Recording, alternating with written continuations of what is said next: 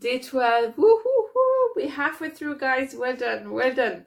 I hope you're enjoying this work of, understanding yourself better as a human being, as an artist, and understanding your inner critic. And very soon we're going to use all the data that we've gathered throughout this challenge to build your inner mentor, reframe the inner critic. We are reframing already the inner critic, but just understanding what's going on there. So yesterday the journaling prompt was, what's the worst criticism you ever received and why is that, and does it still matter today?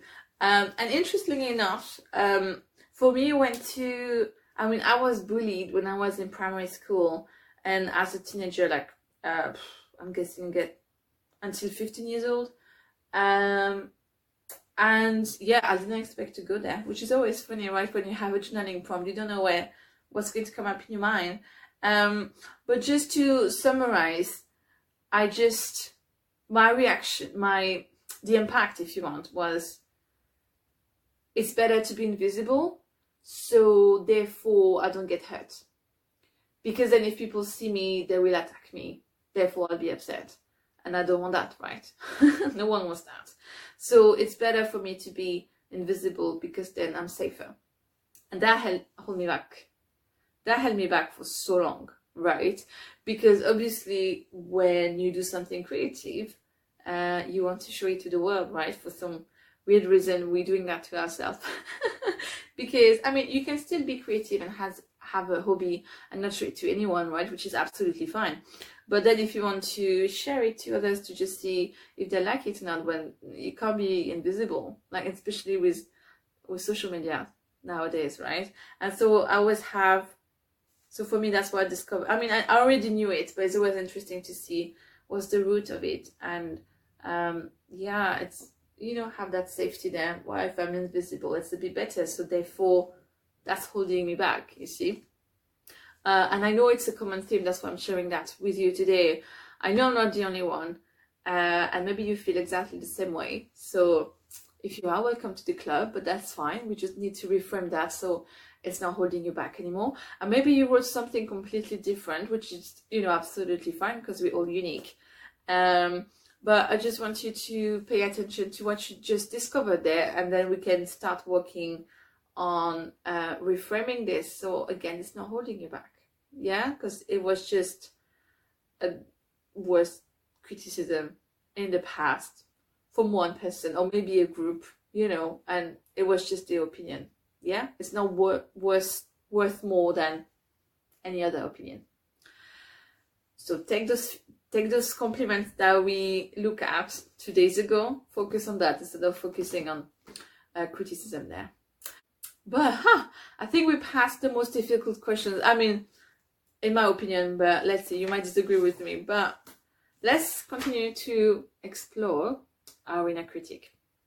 So for the past few days, I've been asking you about your childhood, about the worst criticism you received. How do you react when you receive some feedback? What's the definition of success?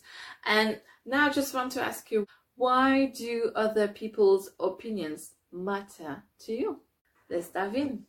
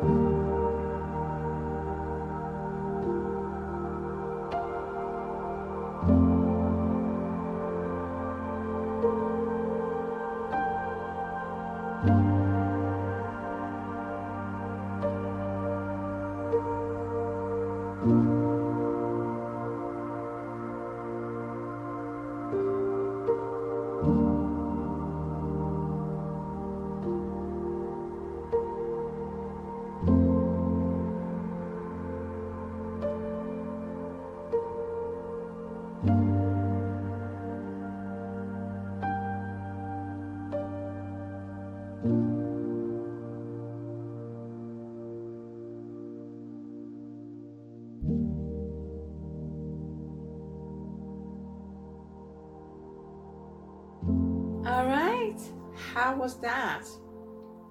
It's always interesting to see why the other people's opinion matter to us. So I'll dive in a little bit in my answers tomorrow. Hopefully it can help you. Thank you for showing up today. Have a lovely day, a lovely evening, and I'll see you tomorrow.